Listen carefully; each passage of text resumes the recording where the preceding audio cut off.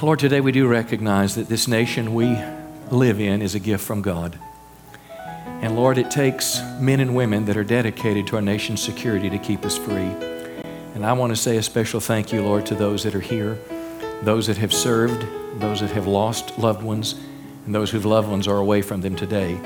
I just pray that the very grace and goodness of God would follow them all the days of their life. And we pray for America. We pray, Lord, that we would not escalate into more wars, but there would be peace in our land. And we pray that this nation would turn herself back to God and that you would be the center of all we do. In Jesus' name, amen. Give him one more big hand. God bless everybody. Well, turn your Bibles today, Matthew's Gospel, Matthew chapter 16. I have been doing a series the last few weeks, and it's just about over, but it's called God is, ... and each week we fill in a blank. Remember, we talked about the idea that God is merciful, but God is just. Now, how many would rather have God's mercy? Amen. Absolutely, rather have His mercy. But if I reject His mercy, I'll experience His justice. And one day on Judgment Day, that is the ultimate justice that God metes out. We also talked about the fact that God is in control. God is sovereign. God is, aren't you glad that Democrats and Republicans aren't ultimately in control? Come on, aren't you glad that God's in control? Aren't you glad some crazy terrorist with trying to get a nuclear bomb, he's not ultimately in control. God's in control. We learned that from the Scripture. We also learned several weeks that God is our creator. We looked at the fact of, we talked about the theory of evolution. We talked about what the Scripture says about creation of the universe, the heavens, how God is more than a big bang, but God is the creator of everything we know and see, that we didn't evolve from monkeys or single-cell organisms, that Adam was shaped by God from the dust of the earth. God breathed into his nostrils the breath of life, and that's where, and then Adam, or Eve, was formed from a rib from his side, and that's where the first human beings came from. And from that, we began to multiply as God designed for us to do. Well, last week we talked about the fact that God is a jealous God. A scripture you may not be familiar with, it's from the Ten Commandments. God is a jealous God, which simply means He doesn't want rivals in His relationship with us. In other words, He doesn't want us to have idols in our life. An idol is anything that perhaps is fun and enjoyable, but it begins to take the place of God. It begins to consume our time and passion. Well, this morning, I want to talk about another aspect of God, and I want to declare from the Scripture that God is revealed in Jesus Christ. Jesus Christ is God among us. He is God the Son, and He is the revelation of what God is like. We're going to talk about Jesus this morning. It will be a different type message. It will be a message that is geared towards helping you in your foundational understanding of who Christ is. For example, the Jehovah's Witnesses and Mormons don't believe that Jesus is God, as I'll proclaim today. They believe Jesus is a God, not the God. He is not just a Son of God, but He is the Son of God. So we'll explore that this morning, and you'll see why it's important. But I've got a little quick video. It's a man on the street called "Who is Jesus?" And you will see some of the crazy things some people have to say. Who is Jesus Christ? We'll see you later. Having a clue. Who is Jesus? I don't know how to answer that. You want to answer a question? Depends on what the question is. Who is Jesus Christ? Oh my God. Is that the answer? It is. That's the one. Who is Jesus Christ? I don't know. He lives upstairs. What's He doing up there? Watching down on us? Why? I don't know. He's bored. You got a second? Who is Jesus Christ? I have no idea. You ever thought about it? A little bit. What'd you come up with? He's a person that people look up to. He's their God, I guess. Is He a God to you? No, he's not. Why not? I have no idea because I don't have any type of religion. Do you think there's any reason to examine it further, to check it out? Not at this point, no. Why not? I don't know. Never really came across my mind. All right. Thanks a lot. All right. Who is Jesus Christ? That's a good question. I don't know. God's Son? Why? Why? Is this a quiz? God's Son? Is that what you think? I don't know. Yeah, I guess that's what I think. It's the Son of God. He's also our Savior. He was a man who lived in the beginning of the century who died on the cross to save the whole world from death and hell. Who is he? I don't really know. You ever thought about it? Never knew the guy personally. What's that? Never knew the guy personally. There's plenty of books about it, though. Well, I wish he was here today. I'd tell him. I assume that was probably filmed in California or something. A little bit different from here than Texas and Arkansas, but nonetheless, our nation is drifting very much away from the foundational understanding of the Bible, very much away from the Christian faith. And hopefully what I share with you today will help bring a restoration of that and underscore the truths of God's Word. Matthew 16 is where we'll start this morning. This basic question, who is Jesus? People during his day were asking the same question. Matthew 16, Jesus asked his disciples, who do people say that the Son of Man is? A title of Christ. Well, they said, some say you're John the Baptist. Now, John the Baptist had been beheaded, so I guess they're going to think he's coming back. He's reincarnated, perhaps. Some say you're Elijah. Others, Jeremiah, or one of the prophets. And then Jesus asked his disciples. Now, mind you, they have been following him for quite a while. They had seen him do miracles. They had heard his teaching. And now he's asking them, what do you believe? Verse 15 says, well, who do you say that I am? And Simon Peter replied, you are the Christ, the Son of the living God. Now those three titles, just a moment. First, Jesus is called the Son of Man. That's referencing the fact that he was born of Mary. He was born a virgin, the miraculous birth. But God literally left heaven and came to be born as a man, to be among us, the Son of Man. But these next phrases, the Christ, Christ is not Jesus' last name. We say Jesus Christ. Christ means Jesus, the anointed one, the Savior of the world, the Hebrew Messiah. But it's this last phrase I want to focus on this morning where Peter said, you are the Son of the living God.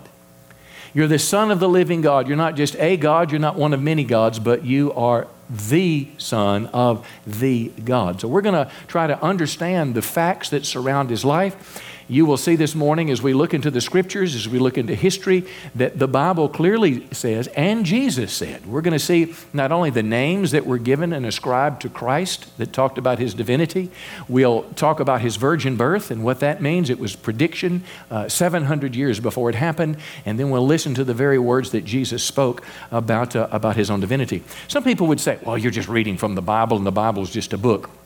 I'm going to challenge you on that in just a minute. We know everything we know about history, we know because it was recorded.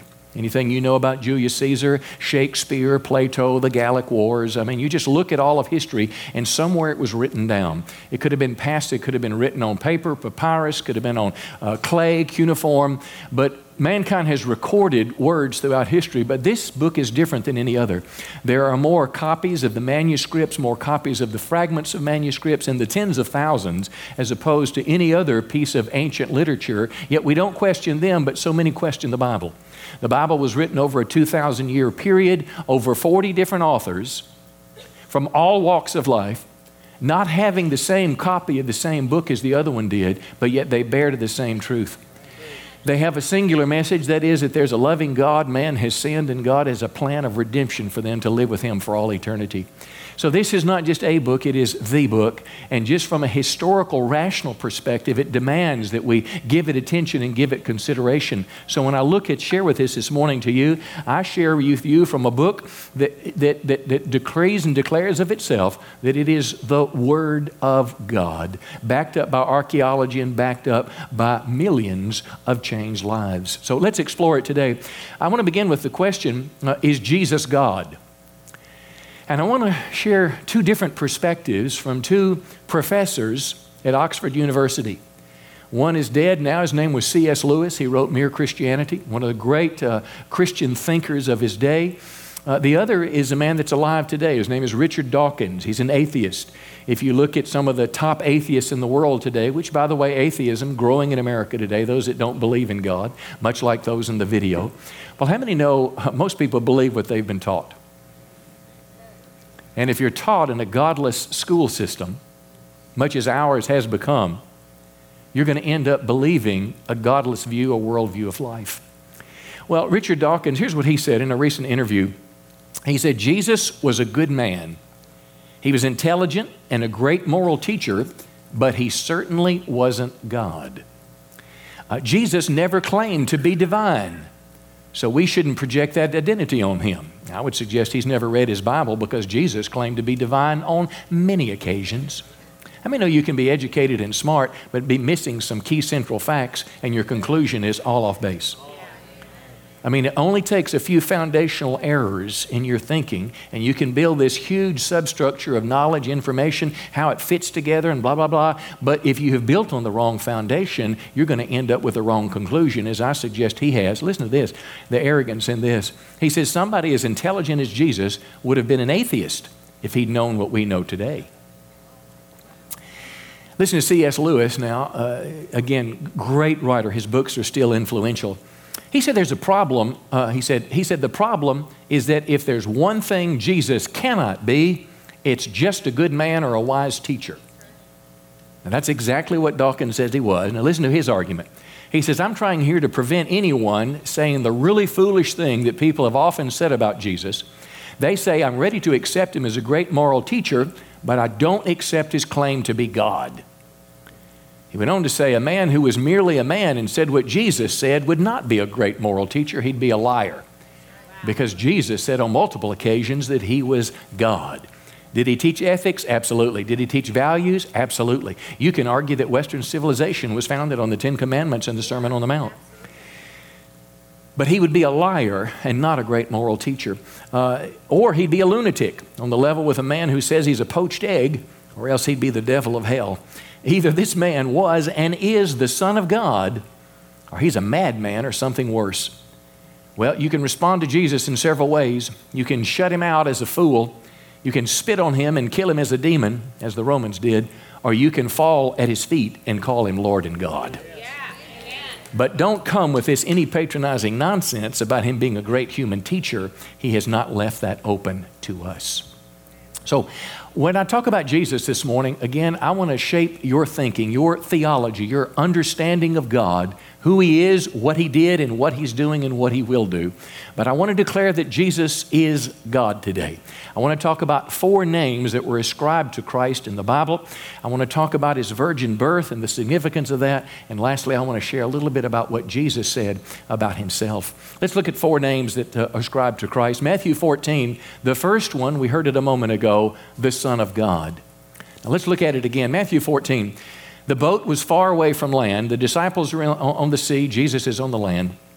Between 3 and 6 in the morning, Jesus comes to them walking on the water. Now, how many believe that actually happened? And it wasn't shallow water. Well, how many know that's something that a man can't do?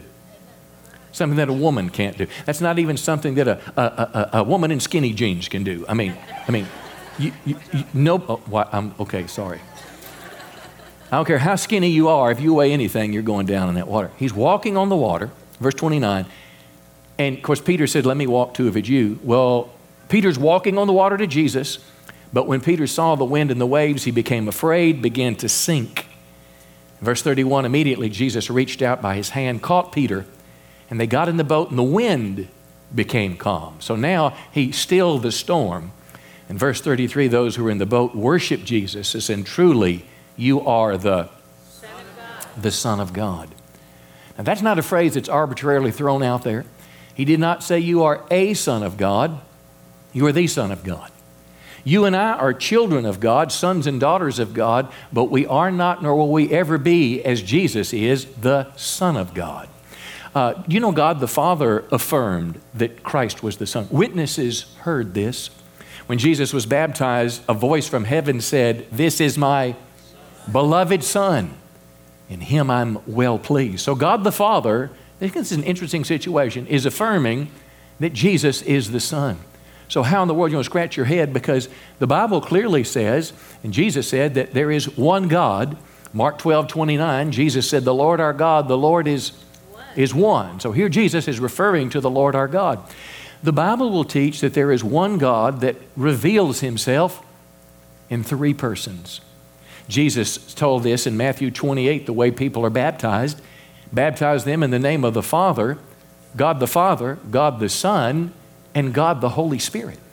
You remember when Jesus was baptized, we see the Trinity is the term. The Trinity, God revealing himself. Jesus the Son is being baptized. The Holy Spirit descends from heaven like a dove. And the voice from heaven, God the Father, says, "This is my beloved Son, hear him." So how in the world can there be three and be one? It's a little bit of a challenge. I'll give you the best that I can give you an explanation. How many know an egg is one, a single egg, but an egg is composed of a shell, a yellow and white? You don't have an egg if you don't have one of those, but yet an egg in its oneness is composed of a shell, a yellow and a white. How about H2O? H2O can manifest or reveal itself in three forms. H2O can be a solid, it can be ice. H2O can be water, a liquid, or H2O can be gas, a steam. I don't know anything better than that to tell you. There's some revelations of God in Scripture that I just have to accept by faith that that's the way it is. The Bible teaches that there is something called free will and predestination, and it seems to me like they don't just kind of do that. They kind of bump, but they're both true. When I was in seminary, I was told that we as Westerners, we think differently than the Eastern mind. An Middle Easterner is very comfortable with what they would call truth and tension, predestination and free will. We Westerners are very linear in our thinking. We want, if A equals B and B equals C, then A must equal C. But the Scriptures say some things that just kind of go over my head. Genesis 1:1, in the beginning, God. So if there was nothing, where was God? I mean, you just have lost me right off the bat there. So anyway, I accept by faith that as the Scripture says, there's one God, and He's revealed Himself in three persons, God the Father, God the Son, who is Jesus, and God the Holy Spirit. They are co-equal, and yet they are distinct. Let me give you another name. Jesus is called in Revelation 22 the Alpha and the Omega. Genesis 22, these phrases that we'll look at in this passage are spoken of 5 times in the book of Revelation, and throughout the Old Testament, these same phrases are used to describe God. So here we see in the New Testament, Revelation 22, Jesus is speaking. It's not the baby in the manger, it's not Jesus on earth, but it is the resurrected Lord speaking in a vision to John as King of Kings and Lord of Lords. Listen to what he said. Jesus said, "Behold, I am coming soon." Not as a baby, but He's coming as the judge of the world and as the Savior. "I'm bringing my recompense with me to repay each one for what he has done." In other words, on that day of reckoning, it's going to be great for some folks, it's going to be really bad for others. But notice the phrase, verse 13. Jesus said, "I am the Alpha and the Omega." Say it with me. The first and the last, the beginning and the end. Jesus is saying, He is God. I guess Mr. Dawkins never read that verse. Alpha and Omega, the first and last letters of the Greek alphabet. When He says He's the first and the last, the beginning and the end, these are phrases that simply mean Jesus exists now, He's always existed, and He will always exist. Let me say it again. Scripture says He was, and He is to come. He's always existed. He existed before, He exists now, and He will always exist. That's what makes Him God, and it's hard for us to grasp because we're human beings. And in our arrogance, we say if we can't figure it out or understand it or relate to it, it must not be true. Well, my friend, God is bigger than the biggest computer. Come on. God is bigger than the biggest telescope or the biggest microscope. Come on, God is smarter than the largest chemistry set. That's what makes Him separate and apart from us. But when it says He is the beginning and the end, it likely refers to Christ saying, "I'm the beginning of creation and I'm the end of creation. I was Lord of both and I'm Lord of everything in between." So Christ literally is saying He is eternal. Here's another one, John chapter 1. The Bible says that Jesus is called the Word. Now that's an odd name for someone, the Word. I have heard a preacher that named his bed the Word. And when people would call his wife and said, "Is Pastor John at home?" "No, he's in the Word. He can't be disturbed right now." But I've heard preachers call their fishing boat or their duck hunting boat visitation. And someone calls during duck season and said, "Hey, I need to talk to Pastor John." "He's not here, he's on visitation, but I'll tell him you called." Okay, where did we go? Better read the Bible. In the beginning was the Word. Now listen to this, and we'll come back to it. The Word was with God, and say it with me, the Word. Now here's where your Jehovah Witness New World Translation says the Word was a God. The Word was God. He was in the beginning with God. All things were made through Him, and without Him was not anything made that was made. Now what in the world is this Word? Verse 14 tells us the Word became flesh. You know who that is? Jesus. He became flesh. He dwelt among us. We've seen His glory. In other words, we saw His miracles. We saw His transfiguration. We saw His resurrection. The glory as of the only Son from the Father, full of grace and truth. Now let's go back over that. The word is a Greek word, logos, and it simply means speaking or message. So when Jesus is called the Word, what it literally means is God was speaking or revealing Himself through Jesus. Jesus is God's message to the world about His love for us, about how to live, about His compassion. Jesus is the revelation of who God is. The Scripture says, in the beginning was the Word. So Jesus didn't start when He was born on somewhere around December, many years ago. He didn't start in a stable, but He was pre-existent, and somehow He came into the womb of Mary. It was supernatural. It was not sexual intercourse, but it was a visitation from God. The Scripture goes on to say He was God. He was in the beginning with God. All things were made through Him. So now we see Jesus is the Creator.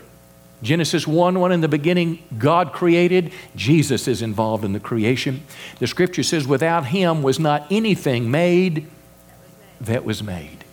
Even the technology that causes this sound system to work, that causes your iPhone to work, Jesus is behind that technology. How many know people discover what God created? But Jesus is the one who is behind all that. Verse of course, He became flesh, and He is the only Son of the Father. Now, let me give you another one. He is the Creator, but He's so much more. Colossians chapter 1. If you want a letter that declares the preeminence of Christ, that exalts Him in all His glory, Colossians is a great book. But listen to what it says. Let me just walk through this quickly. Paul said that Jesus, and mind you, he writes under the inspiration of the Holy Spirit, not just as a theologian would write. Jesus is the image of the invisible God. In other words, when you saw Jesus, you saw what God is like. When you saw Him go to the woman that was caught in adultery, when the law said stone her because of her sin, Jesus said he was without sin, cast the first stone. And then when everybody else left, He said, okay, I forgive you, but go and sin no more. So He showed us that God is merciful. If necessary, He'll be just. Jesus' whole life, when he talked to children and had the children come on the lap when adults ignored Him, that's exactly what God is like. When Jesus told us to become like little children in our faith and in our obedience to our Father. He's the image of the invisible God. He's the firstborn of all creation.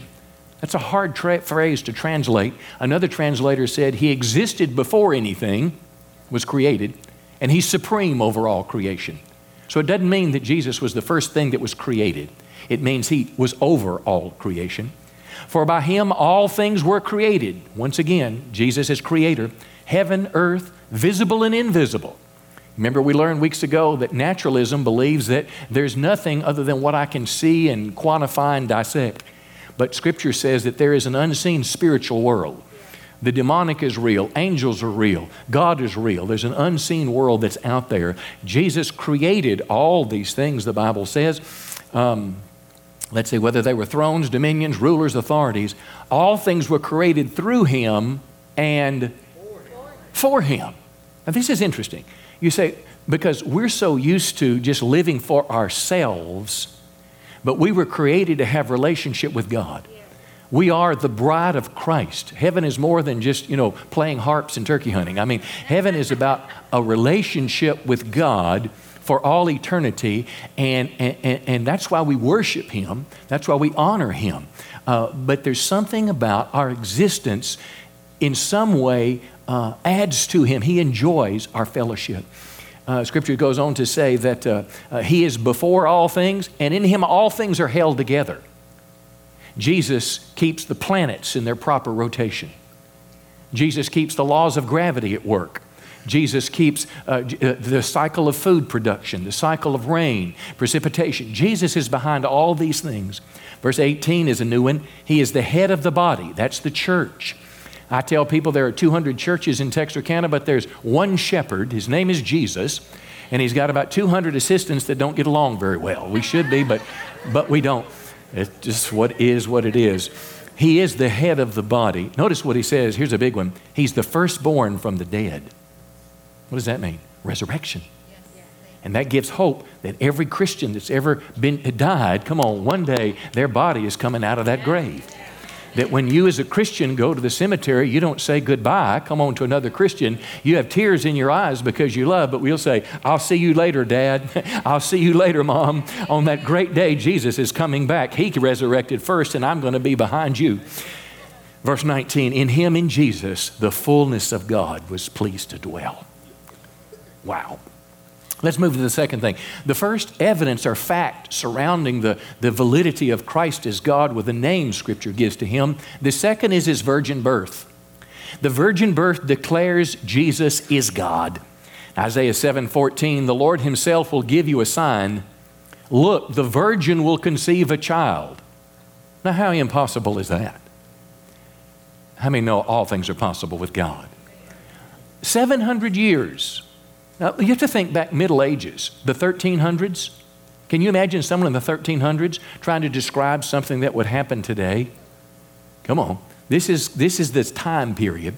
The virgin will conceive a child. She'll give birth to a son, and you will call him Emmanuel, which means God with us. Emmanuel, God with us. Now let's leap ahead in time to Matthew 1. Matthew 1 verse 20, an angel of the Lord appeared to Joseph in a dream. Said, Joseph, don't forget to take Mary as your wife. Now they're like engaged. She's pregnant. For that which is conceived in her is from the Holy Spirit. She will bear a son. You'll call his name Jesus. He'll save his people from their sins. And notice now, all this took place to fulfill what the Lord had spoken. That's what Scripture is. Inspiration by God. He spoke to the prophet, and here's the words. The virgin will conceive and bear a son, and you shall call his name Emmanuel, which means God with us. Now listen, if you're a skeptic, you have to stop and consider this. Books that have been verified, writings 700 years apart in time. 700 years apart in time, and what was predicted to be impossible actually happens on a given day. It's further illustrated this way. In 1947, there was a little boy in the Judean desert throwing rocks. How many used to like to throw rocks when you were little? Oh, I did all the time. Broke windows, guy got in trouble all the time. But he was throwing rocks out in the desert, no water to skip on out there, but he threw a rock and he heard it break something. It's just like breaking a glass, but it was a clay jar, clay pot. 1947. He began to get, of course, friends in there, and before you know it, archaeologists are there, and they realize they've found what's called the Dead Sea Scrolls. It's the largest archaeological find of biblical manuscripts in history. And what they found literally hundreds of documents. They found up to 10,000 fragments of documents.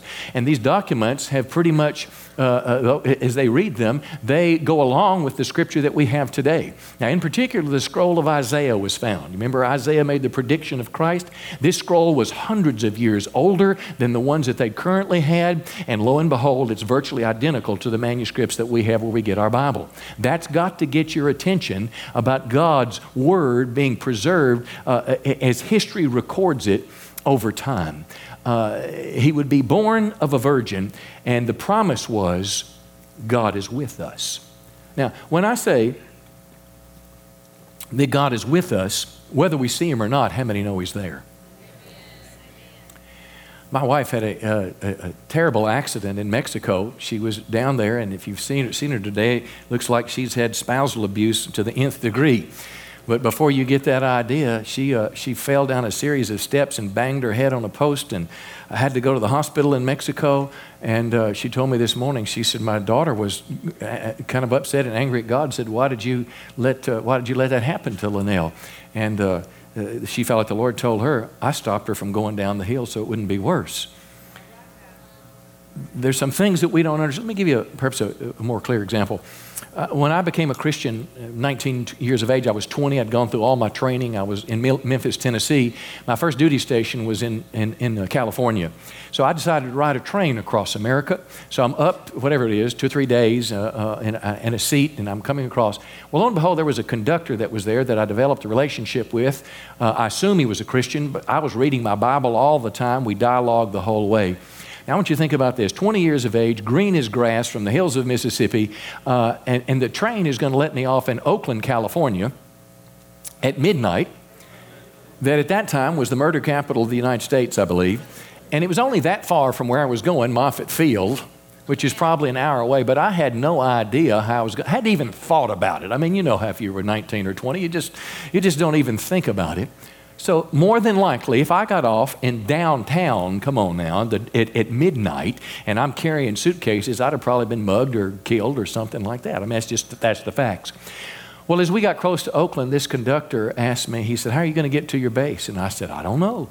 He said, "Would you like for me to take you?" Now remember, Jesus is God with us. How would you like for me to take you? So this African-American man that I didn't know from Adam somehow knew what was going to happen to me. He drove me all the way to the base and let me off and wouldn't even take any money for it. You say, "Boy, you sure we're lucky." No, God is with us, watching over us. God is with us. So he's not just a back then God, he's a right now God. Let me wrap up here. This is a big one. This is the third point. Jesus said he was God. He said he was God. Again, Mr. Dawkins apparently did not know that, but Jesus said he was God. John chapter 8, verse 56. It's amazing, most of us, and I would say including myself at some level, we already have biases in place, and we read the books and we study things to prove our biases. So if you don't believe in God, come on, you're going to surround yourself with other people that don't believe they're God. You're going to read their writings, and you're going to build this argument. I mean, we do the same thing as Christians. The good thing, though, is that the Bible and Christianity is rational. It's not some step in the dark. It has reason, it has coherence, it has history behind it. It's influenced millions of lives. But here's what Jesus said. John 8:56. He said to the Pharisees, "Your father Abraham rejoiced that he would see my day." Now, Jesus is looking back in time 2,000 years. Abraham was 2,000 years away from when Christ was on the earth. And Jesus said Abraham was happy because he saw me coming. Don't you remember Abraham was the father of faith? Abraham was a covenant man. He was a precursor to the faith that we have in Christ. Jesus said he saw it and was glad.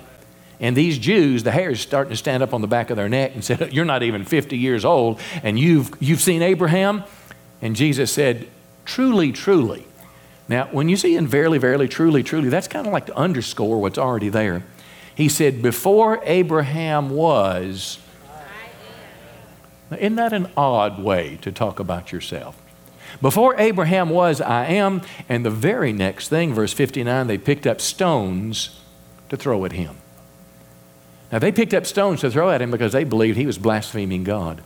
Because what Jesus was saying is, I am God. I was alive before Abraham existed on this earth. That phrase, I am, refers to the eternal nature of God. Exodus 3:14, God told Moses, he said to Moses, I am who I am. You remember when Moses said, well, what am I going to tell the Israelites why I'm going to take them out of Egypt? You just tell them I am, said to let you go. So Jesus goes back and he says, I'm God. Let me close with this idea of I am. It means more than Jesus was a man. It means he is God.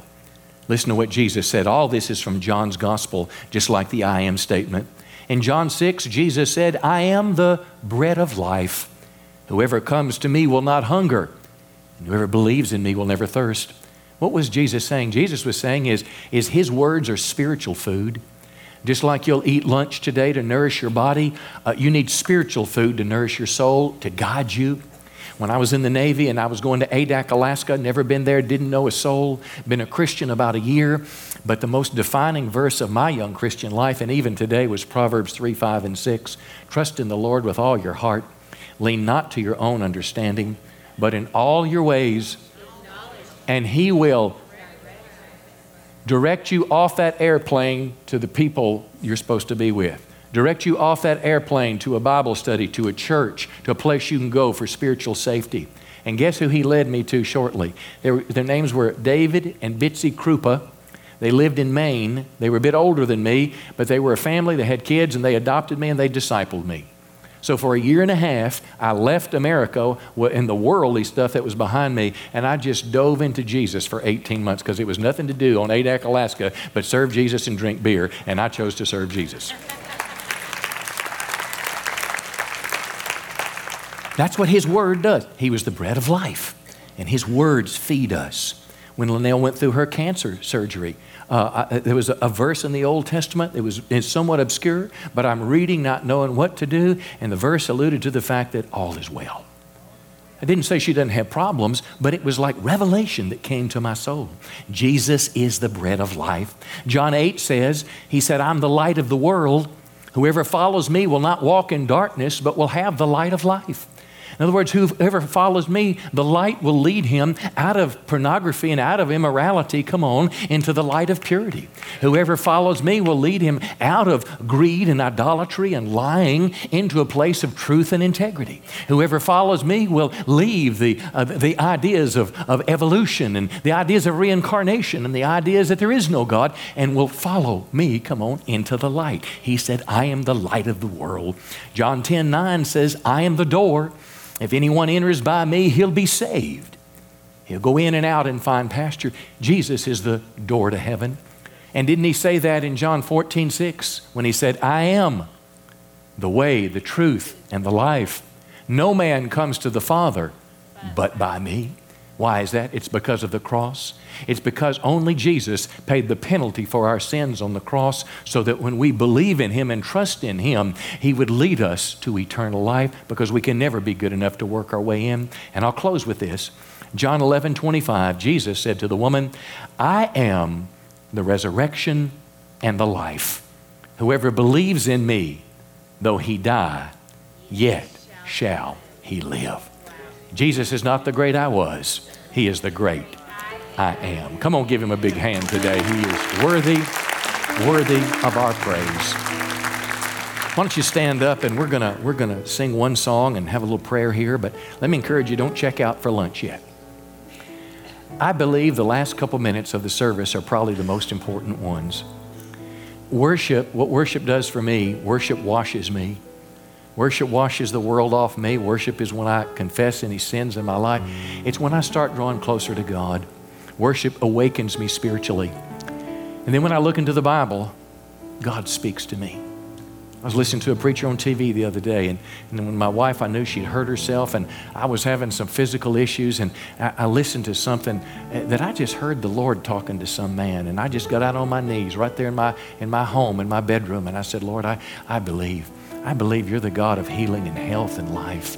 And it spoke to me, and I needed to respond to it. See, it's the same way here. I don't want to just be a hearer of the word, but a doer of it. And as we just pause just a moment in God's presence, I wonder if, I'll often close my eyes, but as He sings this song, if you might just say, Lord, what are you saying to me? And you close your eyes not to be mystical or spooky, but just to shut everybody else out so you can have a private moment with God and ask Him, say, Lord, what are You saying You give to me? life. You are